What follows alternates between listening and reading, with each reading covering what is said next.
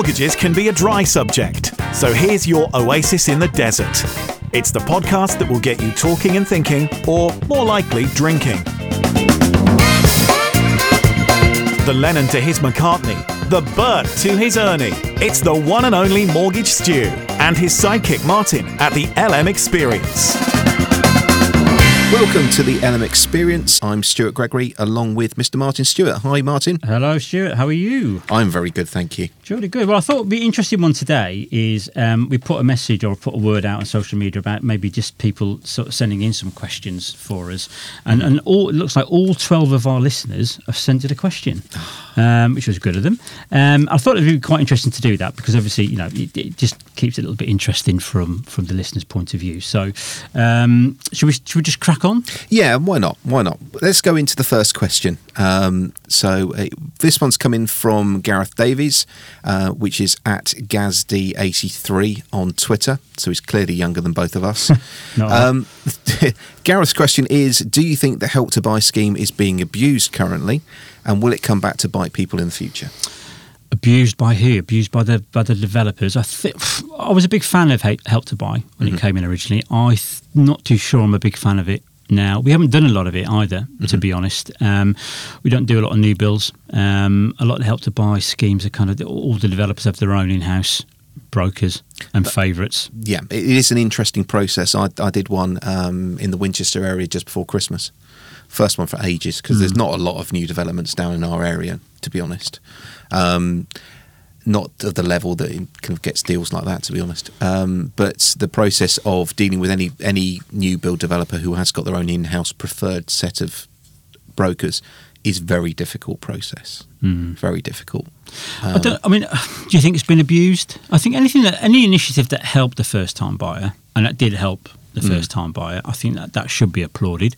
Yeah. Whether we still need that now, bearing in mind that house prices have definitely softened, and there's stamp duty incentives for first-time buyers. Do we really need Help to Buy anymore? I think, to be honest, what it needs to be is there needs to be a concerted effort, I think, from the government's point of view to go ahead and actually stick with these policies to a certain extent. I mean, I had an inquiry very recently about this Starter Homes initiative, which I'd forgotten about. I've never heard of it. Now, if you think, this is going back several years now, it was one launched by George Osborne at the time where the actual first-time buyers, they had to be under the age of 40, and they actually got a property, a new build property, 20% below market value. It's a slightly different perspective. Right. Now, the trouble is with it, I racked my brains, spoke to loads of lenders about the inquiry, and only came back with one or two lenders that were even interested in considering it, because they haven't got on board with it because the government haven't run with it that hard either. So I think that's part of the problem where sometimes they kind of flit in and out and come up with these new schemes, like we used to get with not with Right to Buy, but with on the perception of shared ownership, which was at one point years ago was great for everybody, and then suddenly all the lenders disappeared, and then you're left with very few options. So basically, come up with an initiative and just stick with it. Stop trying to reinvent the wheel. Yeah. Okay.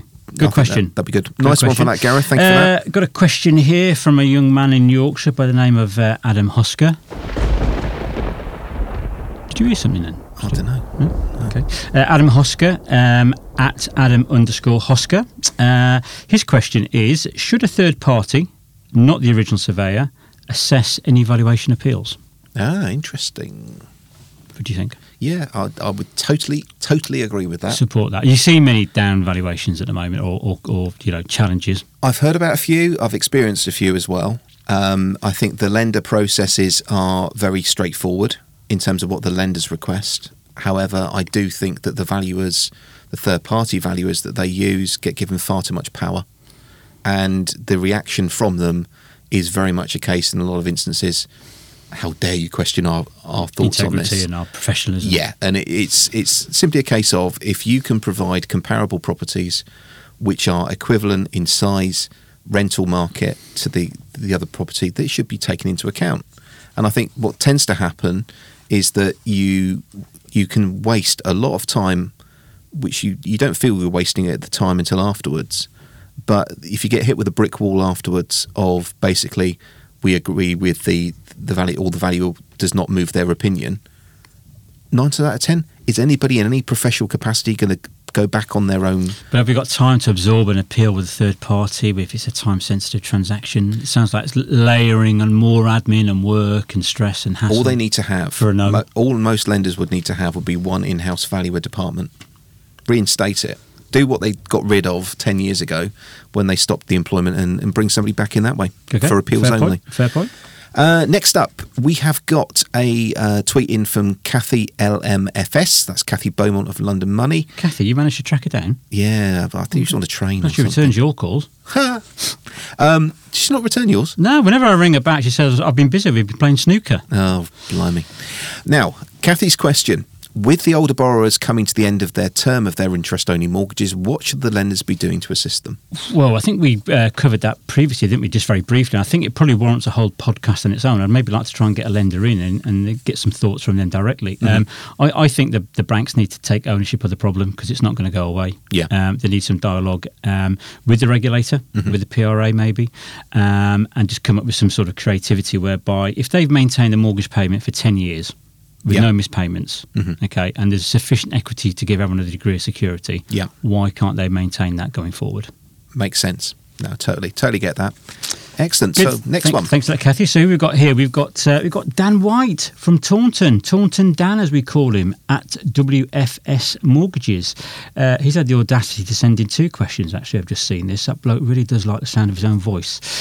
Which one are we going to go for? Let's go for this one. How can we prevent conditional selling? Provide a clear, transparent process for buyers whilst also regulating agents and developers. This is probably a little bit like the competition review I think the regulator's going through at the moment, whereby is there a sufficient firewall between a consumer buying a property through an estate agent and the estate agent also arranging the legal work and the solicitor work as well as the mortgage? Thoughts? It's a lot of dialogue. Isn't it, to be honest? It is. And I think the thing is you've got various vested interests in the process. Yeah. Which I think is the difficulty there. Could we regulate a estate agency in the same way that financial services is regulated? It would be nice. I wonder if would it happen? Is there? Well, I mean, there was something. Didn't the property ombudsman pull out this week? I think of monitoring the property sector, which kind of leaves it open to self-regulation. And our industry was self-regulated for many years, and I don't think very successfully. So. It's a big transaction. It's the biggest thing you'll ever buy. I think why haven't we got more protection for the consumer in there? I think the thing is, I mean, if you follow a great deal of agents and property specialists on Twitter, they all seek out to make sure that the customer has the best experience possible. And I think from their perspective as well, they also don't want their industry being trashed by means of the actions of others. And I think probably there would be a good movement that would support any sort of changes to bring in some form of regulation. Yeah, well, I'm sure we'll find out in the years ahead. Fantastic. Thank you for that, Dan. Much appreciated. Now, on to, let's go to Sheffield. Danny Clayton on Twitter says, at Danny_Clayton. His question is, should 100% mortgages be brought back to help first-time buyers only? No. Quick answer. Okay, fine. What about yourself, Stu? I'm not a fan. No, never have been a fan of 100% lending. No, I think we've had issues there in the past. We've discussed initiatives for first-time buyers out there. House prices are softening. What might be a 95% mortgage or 100% mortgage today can suddenly be a negative equity tomorrow. I just don't. I think you have to put some skin in the game to borrow a lot of money. I think it's only right to ask for a deposit. Okay, no problem at all. Right, thank you for that, Dan. Much appreciated. Thank you, Dan. I'm going to go to Chris Budd. I feel like a real proper radio DJ here. I'm going to go to Chris Budd in Bristol. Shame we can't afford a phone in. This is Chris is actually an IFA, full enough, and he is at Ovation Chris. This is about life insurance. He said, if you don't have dependents, what is the point of mortgage protection? Controversial. Yes. I see. Yeah, I mean, there is an issue. I mean, I remember in the early days when we were part of a large national and we had huge compliance oversight that you couldn't recommend life insurance to someone if they were single with no kids. Well, I think, to be honest, you've got a situation there where if you are expected to have honest dialogue with your client, you need to be asking the soft background information about their circumstances.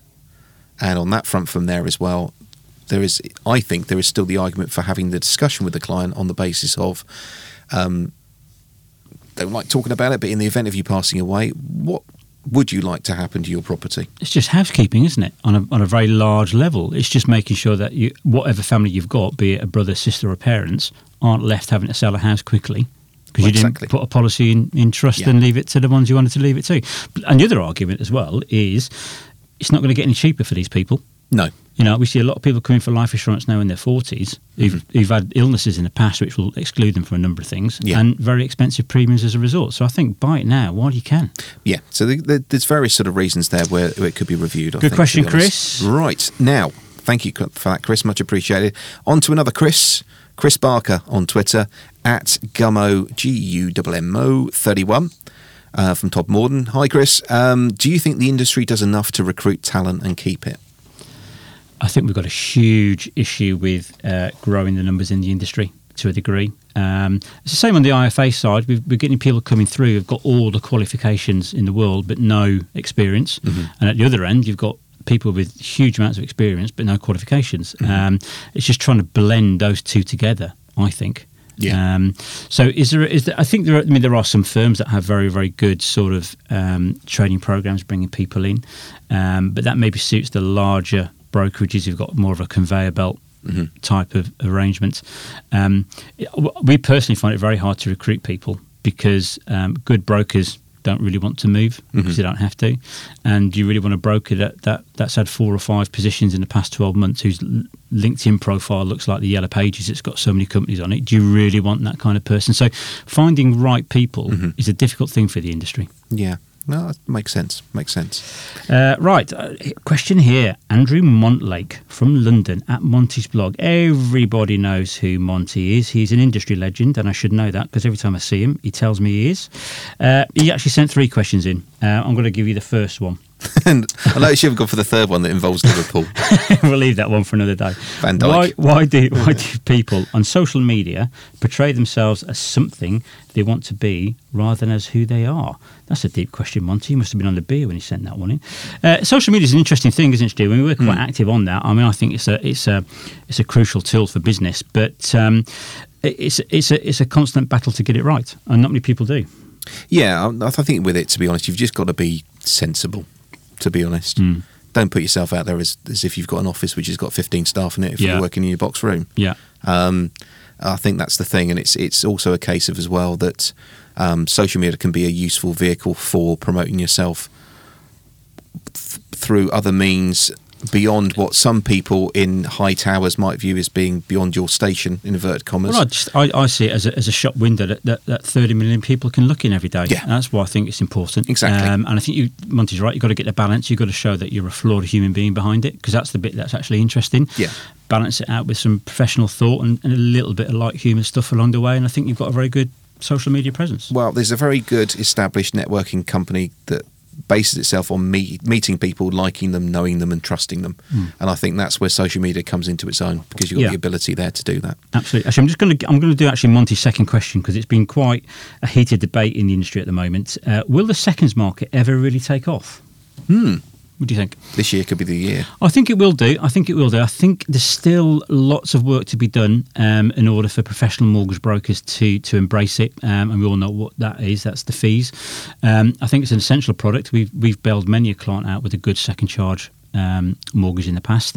And they're there for a reason. I think it will grow. And I think a little bit of influence from the regulator, some influence from the lenders, and some professionalism across the board. I think the industry will do very well in the years ahead. Yeah, no problem at all. Excellent. Right, moving on to the next one.